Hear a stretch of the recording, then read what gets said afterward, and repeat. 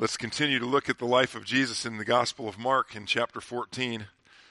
If you turn with me there, Mark chapter 14, and we see how wonderful and marvelous he is and what he's done for us. In the passage that we're going to look at this morning, we see the picture that he painted for his disciples and that we've been looking at ever since through his supper that he had with them the night of his arrest. Mark chapter 14, starting with the 12th verse. Mark 14:12. On the first day of the Feast of Unleavened Bread, that's the Passover feast, when it was customary to sacrifice the Passover lamb, Jesus' disciples asked him, "Where do you want us to go and make preparations for you to eat the Passover?" So he sent two of his disciples, telling them, "Go into the city, and a man carrying a jar of water will meet you. Follow him.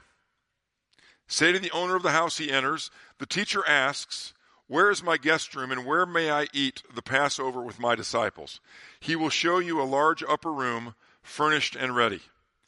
Make preparations for us there." The disciples left, went into the city, and found things just as Jesus had told them. So they prepared the Passover. When evening came, Jesus arrived with the 12.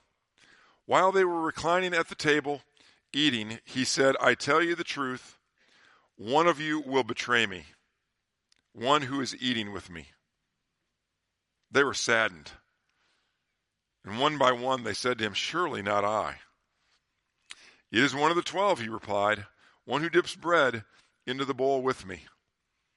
The Son of Man will go just as it is written about him, but woe to that man who betrays the Son of Man. It would be better for him if he had not been born."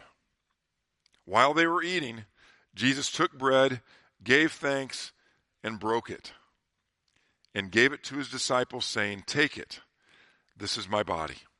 Then he took the cup, gave thanks, and offered it to them, and they all drank from it. "This is my blood of the covenant, which is poured out for many," he said to them. "I tell you the truth, I will not drink of the fruit of the vine until that day when I drink it anew in the kingdom of God." When they had sung a hymn, they went out to the Mount of Olives. Now, of course, there are a lot of other details about that night found through all four of the Gospels. But as we look at Mark's account of that night, it's both worshipful and sobering. Sobering because of what took place just before he broke the bread and shared the cup. As he told his disciples, "One of you is going to betray me." And think about what that meant. Who that person, that one, was betraying. And how Jesus had just moments before reminded them again that he's God. The way that he sent his disciples into the city to find the place to celebrate the Passover. Amazing. Now, certainly, he could have set up things that the person was the owner of the house was expecting him.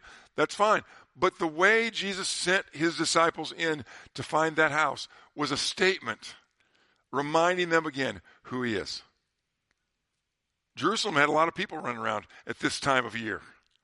A lot of people making preparations for the Passover. Probably very few men, however, were carrying water jugs, vases. That was something the women would have been doing. So he sends them in to find the guy who's doing it. And they go into the city, and there he is doing it just like Jesus said he would. They just followed him to where he was going. And then when he got there, they did what he said, and boom, it was the right place.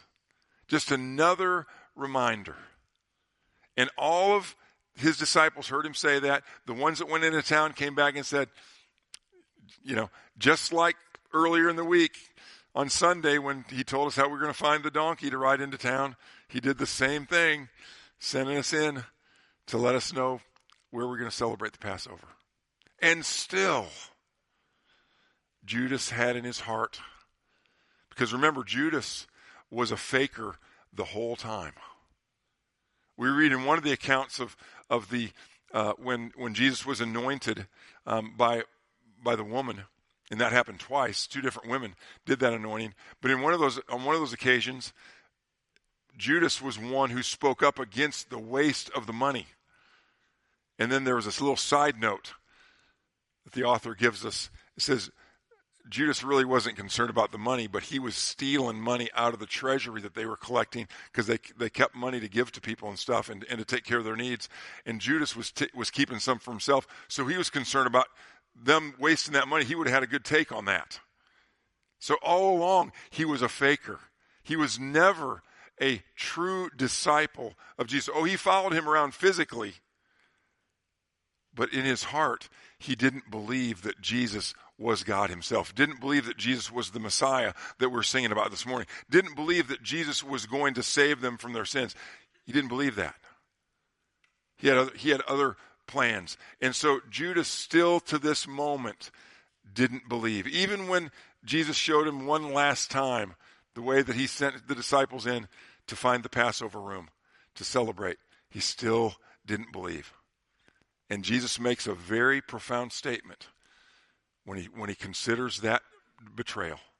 He said it would have been better for that guy, Judas, to have never been born. Why? Because God's judgment on those who don't believe is severe. Is severe. And he's making that statement in the context of what he's about to do for everybody who believes.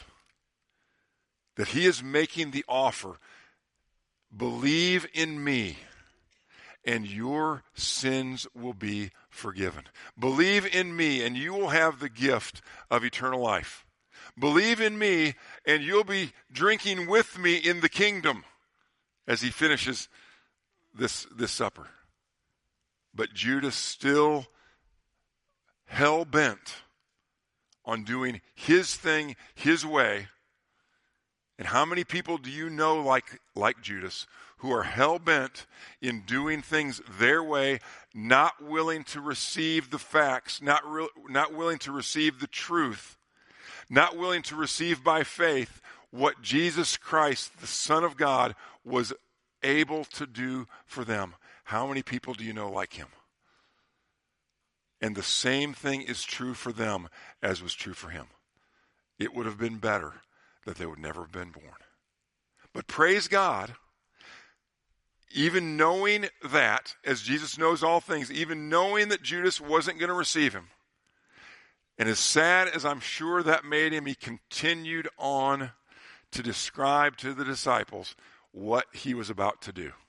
And so in sharing this very common supper, because remember, these guys had been doing this every year of their lives, and had done it with Jesus at least twice before, he went on to explain to them that he was about to fulfill everything that the Passover pictured of him thousands of years earlier. As he took the bread, that bread that I shared with the children this morning, that flat matzah bread, yeastless, pretty tasteless, kind of dull, but a picture of sinlessness because the yeast was gone. Jesus broke it and said, "Eat this, it's my body. My body is about to be broken for you. Believe in me." What a picture. And then he took the cup. The cup that either just before the supper or right after the supper, because they were singing hymns both before and after. And Psalm 116, which we read this morning that Mark led us in, did you hear that statement? I lift the cup of salvation. That's one of the Passover songs. And Jesus lifted the cup and said, "This is my blood of the covenant." Not the old covenant. Not the old covenant which was given. Remember why the old covenant was given. Because God knew they were going to break it. God knew they wouldn't be able to keep it. God knew that it would point them, if they looked at it correctly, to the Savior who would come to fulfill it all. The one and only Son of God who could come and live out the law of God in perfection. Every single bit of it. We should stand amazed at that fact this morning. We were singing about standing amazed at our Savior. We should stand amazed at the fact that he was able to live as the Son of God in perfection. Think about that. Think about your sins just for a minute. I know we don't like to do that. And particularly since we've confessed those sins, and if we haven't, we should do it right now. In your heart, just confess it or them to him right now, because we don't want to hang on to those things, those sins that we commit and we don't confess. They break our fellowship with God. They keep us from communing with him in the way that he wants us to. They keep us from understanding his word like he wants us to. They keep us from being able to serve him in the fellowship of his church as he wants us to. So when you know you have sinned, confess it. But think about your sins and what he has done for you. Think about the time, and this, I was thinking about this as we were singing this morning. And I was thinking about his grace. And when I first understood it, and what an amazing, great truth that was for me, to find out that the way I was operating up till I was 10 years old was I was trying to get my good stuff to outweigh my bad stuff. And you know how well I was doing at that? It wasn't working out. It wasn't working out. I wasn't, a murderer until I read the Sermon on the Mount. And then I realized even that I had done in my heart. Think about the attempts that you had made before you met Christ. Or maybe you're here this morning in an attempt to try to get your good stuff to outweigh your sin, and you're realizing it's not working. And it doesn't work. And Jesus knew it wouldn't work, and he knew that law, and then his coming and preaching that Sermon on the Mount, which helped him understand that it was even more than just the literal law. It was the heart intent in the law that caused us all to look at ourselves as unable to do it. And he said, yes, you are unable, but I am able. And that is the new covenant. Instead of sacrificing the blood of lambs, and if you read the Old Testament, the Old Covenant, and you see the way that the sacrifices were instituted, do you know what it looks like when they do it? And they did this all the time. Do you know what it looks like? It is a bloody, bloody mess. Blood is everywhere. Those priests that were making those sacrifices, they were covered in it. And then part of the sacrificial system was them to sprinkle the blood on the people. Everybody was touched by it. And Jesus, in sharing the cup of the covenant, the blood of the covenant was no longer the blood of those lambs. But no, it was his blood that was about to be spilled. And what did John the Baptist call him?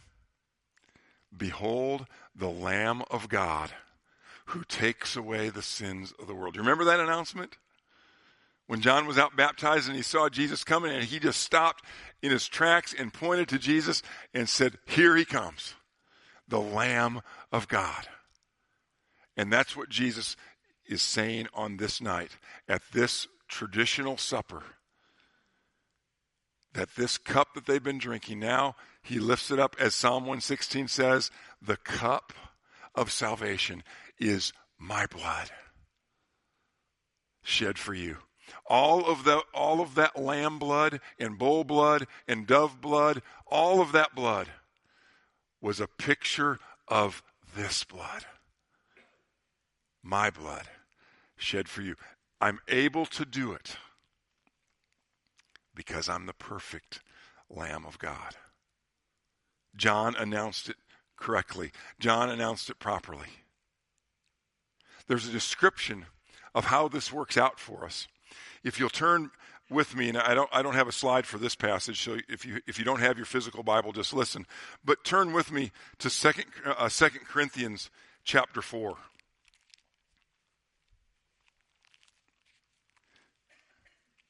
2 Corinthians chapter 4. In fact, I'll start the reading from chapter 3. 2 Corinthians chapter 3. This is a great picture of the new covenant. Speaking of he had just spoken of the old covenant, and he said that it was a ministry that brought death, because it reminded them of their sins. Verse 7 of 2 Corinthians 3 says, "Now if the ministry that brought death, which was engraved in letters on stone," he's picturing the 10 Commandments, "if that came with glory," and if you remember the story, that came with glory. You remember what Mount Sinai looked like when Jesus was up there, when Moses was up there? Jesus was too. You remember when the people looked at it, there was a bright light up there, and the cloud covered it, and there was thunder happening. I mean, this was an amazing thing. And remember, Moses said, "I just want to see you. You know, when you're doing this." He said, "No, nobody can see me and live." He said, "So put your face in the rock. As I pass by, I'll just give you a glimmer. I'll just give you a little glimpse as I pass by." So that was going on. So it's with great glory that the law came. And he says this. He says, "If that ministry that brought death, which was engraved in letters on stone, came with glory, so that the Israelites could not look steadily at the face of Moses because of its glory, fading though it was, will not the ministry of the Spirit be even more glorious?" This is a picture of the new covenant now. "If the ministry that condemns men is glorious, how much more glorious is the ministry that brings righteousness? For what was glorious has no glory now, in comparison with the surpassing glory. And if what was fading away came with glory, how much greater is the glory of that which lasts?" You see, when Moses came down from the mountain, his face was shining so bright because he just caught that glimpse of the glory of God. His face was so bright, the children of Israel couldn't even look at him. It was blinding glory. He had to wear a veil over his face so they could talk to anybody until it faded away. And here the Apostle Paul is saying the glory of the new covenant never fades away. That's what he's offering to us. He continues in this. He said, "Therefore, since we have such a hope, we are very bold. We are not like Moses, who had put a veil over his face to keep the Israelites from gazing at it while their radiance was fading away. But their minds were made dull. For to this day the same veil remains when the old covenant is read. It has not been removed, because only in Christ is it taken away. Even to this day when Moses is read, a veil covers their hearts. But whenever anyone turns to the Lord, the veil is taken away. Now the Lord is the Spirit, and where the Spirit of the Lord is, there is freedom. And we who with unveiled faces all reflect the Lord's glory are being transformed into his likeness with ever-increasing glory, which comes from the Lord, who is the Spirit." This is the new covenant. When we put our trust in Jesus, the Holy Spirit comes into our lives and changes us and transforms us. It enables us to live our lives for his glory that never fades away. Not everybody that we come into contact with and everybody that we share this good news with is going to understand it. They're still veiled. But when they put their trust in Jesus, the Holy Spirit comes into their lives also and takes that veil away. And like many of us remember in our own experience, oh, that's what he's talking about. That's what he did. That's what happened to me. That day when the grace of God was explained to me, that it was a gift, not something that I could earn, not something I could deserve, but it was a gift to be received that was offered to me through Jesus who died for me. That's why he did it. And rose again to prove that it's true. The moment that day that I received the Lord Jesus Christ, the Holy Spirit came into my life and forgave me of my sins and gave me the ability and the hope to live life for the glory of God. Perfectly? No. But in Christ, because of his plan, that when we confess our sins, he is faithful and just and will forgive us our sins and cleanse us from all unrighteousness so that we can continually live our lives for his glory. Even when we sin, we confess that sin. He forgives us and continues to use us to shine like Moses shined when he came down from the mountain, but without a veil on. Just let people see what he's done in our lives. Let people see that it's him who's made the difference in our lives. It's him who enables us to live our lives for him and for his glory, to give him praise and to give him thanks. When you thank the Lord for something and somebody who doesn't know the Lord hears you, they might say, what are you talking about? What did he have to do with it? Oh, I'm glad you asked. He had everything to do with it. And then we get to share our story. Then we get to tell him what he has done for us. And this is what Jesus was announcing when he said, this is my blood of the covenant. That when I die on this cross for you, when you put your faith in me, I am going to forgive you of all of your sins, and I am going to fill you with the Holy Spirit, and you are going to be able to live life shining for my glory until I call you home. And that's what this supper was representing. Look what he says to finish out that passage in 2 Corinthians. I can't stop there. Chapter 4, verse 1. Therefore, since through God's mercy we have this ministry, we do not lose heart. What ministry? Shine. Reflect the glory of God. That's the ministry. That's what we do. It's not playing instruments. It's not singing songs. It's not preaching, although all of those things are part of it. It's what we do. It's how we live. We have this ministry. And he says we don't lose heart because of it. We always have this ministry. The Apostle Paul had this ministry in the Philippian jail. Do you remember that? He had been arrested in Philippi, had been flogged. As a Roman citizen, without a trial, being flogged was illegal, but it happened to him. And instead of spending that night whining about how his rights were taken away from him and how he was abused as a Roman citizen, instead, you know what he did? He sang praise to God. He gave thanks to God. He prayed. You know what he was doing? His ministry. He was shining. He didn't have to be free out in the streets to do that. He could do it in jail. Wherever he was, he could do his ministry. So therefore, he never lost heart. He could always do what God called him to do. So can we. We have this ministry of reflecting his glory. Look what he continues to say in this regard. He says, rather, instead of losing heart, rather, we have renounced secret and shameful ways. We do not use deception, nor do we distort the word of God. On the contrary, by setting forth the truth plainly, we commend ourselves to every man's conscience in the sight of God. And even if our gospel is veiled, it is veiled to those who are perishing. The God of this age has blinded the minds of unbelievers so that they cannot see the light of the gospel of the glory of Christ, who is the image of God.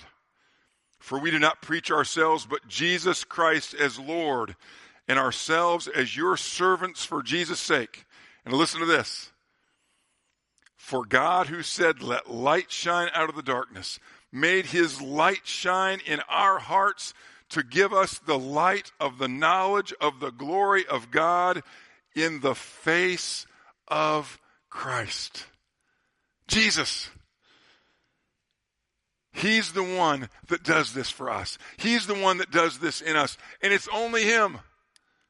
He didn't lift up the cup and say, this is one of the best options on salvation going today.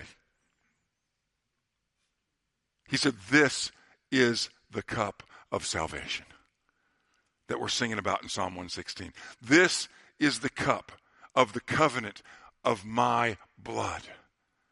Only me. But when you receive me, you receive me. I am going to send me, the Holy Spirit, to come and live in you. And I will transform your lowly body, and I will use you to shine wherever you are. And we all say, please let it not be prison like Paul. But you know what? Plenty of people since Paul have shined the light in prison. And they've shined the light in the hospital. Not as a chaplain, but as a patient. Chaplains too, hopefully. They shine the light in their school. They shine the light at work. They shine the light in the trenches. They shine the light wherever they go, and they're continuing to do so. And that is us. All because of Jesus. You see, this supper that he instituted, that he started on this particular night, where he transformed the Passover supper into something even more special. And the Passover supper is special. But he transformed it into something even more when he showed us, through his disciples, that he's there. That it's about him. It's his body that's broken, not the lamb's. He's the bread of life, not the unleavened bread. He is the blood of that lamb. And you remember what they did that night of Passover? They had to put the blood of the lamb on the doorposts. And the angel that had come to kill the firstborn in Egypt skipped over or passed over their houses because they had the blood of the lamb on their doorposts. Well, Jesus' blood is the blood of the lamb. And that statement of judgment that he stated over Judas that night is the statement of judgment on all who reject the Lamb of God who comes to take away the sins of the world. But every single person, all inclusive, every single person who puts their trust in him, admitting their sinfulness, admitting their own inability to forgive themselves of their sins or to have their sins forgiven, they are forgiven completely and wholly and totally and utterly and eternally. Every single person, without exception. Paul's night in the Philippian jail was proof of that. The very jailer who probably told him to shut up 100 times that night, when the earthquake came and the chains fell off and the doors opened and everybody started getting ready to leave, and Paul said, no, everybody stay here. We're not going anywhere. And the jailer's about to kill himself because he's lost his prisoners. Paul said, don't hurt yourself. We're all still here. And that jailer, who'd been listening in on all that was going on that night, said, men, what must I do to be saved? You know what Jesus said? Paul said. Jesus is in this story. Believe on the Lord Jesus Christ, and you will be saved. You and your house. And that man received Jesus, told his family they were saved, and were all baptized that night. That's a great picture of everybody.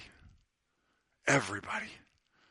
He opens it up to all who will turn to him. And this picture tonight in Mark 14 of the cup and of the bread is a reminder that it is Jesus. Nobody else could say this. Nobody else could do this. Nobody else could die for us. A lot of people can die. We're all going to die. But only one can do it for this purpose, and that is Jesus Christ. Call on the name of the Lord. He says, and you will be saved. Remember that when we share together in the Lord's Supper. Remember that when you start thinking that you're being ineffective in your witness because you don't have a good opportunity. Remember that we never lose heart because we always have the opportunity to shine for Him. Because we believe in Him and He does that work in us. Our whole message is simple. It's just Jesus. Jesus.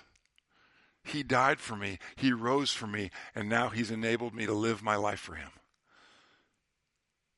He did that for you too. Let's bow together in prayer. Heavenly Father, we thank you so much for the faithfulness of your Son, the Lord Jesus Christ, who went through this week that we've been reading about now for the last couple of months, on His way to the cross. Hurt unimaginably, and especially by the betrayal of Judas, a man He created, a man He befriended, a man that He gave opportunities to. But that didn't stop Him from continuing on. And so we thank you that Jesus was faithful to His task. We thank you for this great picture through the Passover supper of who He is and what He's done for us.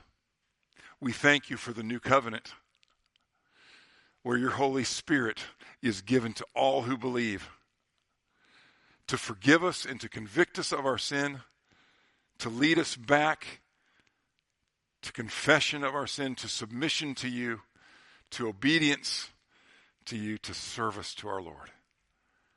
We thank you so much for making us a part of it through faith in Jesus. And Father, for those who haven't yet put their trust in Jesus, remind them now that you are working in their lives, that you are the one that's drawing them to faith, and that today could be that day if they would put their trust in you, letting everything else go, letting their sins go, letting their plans go, letting any efforts that they've already made or any plans that they had made to try to earn your favor. Help them to let those things go, to turn away from those things and to put their trust, their faith, their belief completely in Jesus, letting everything else go.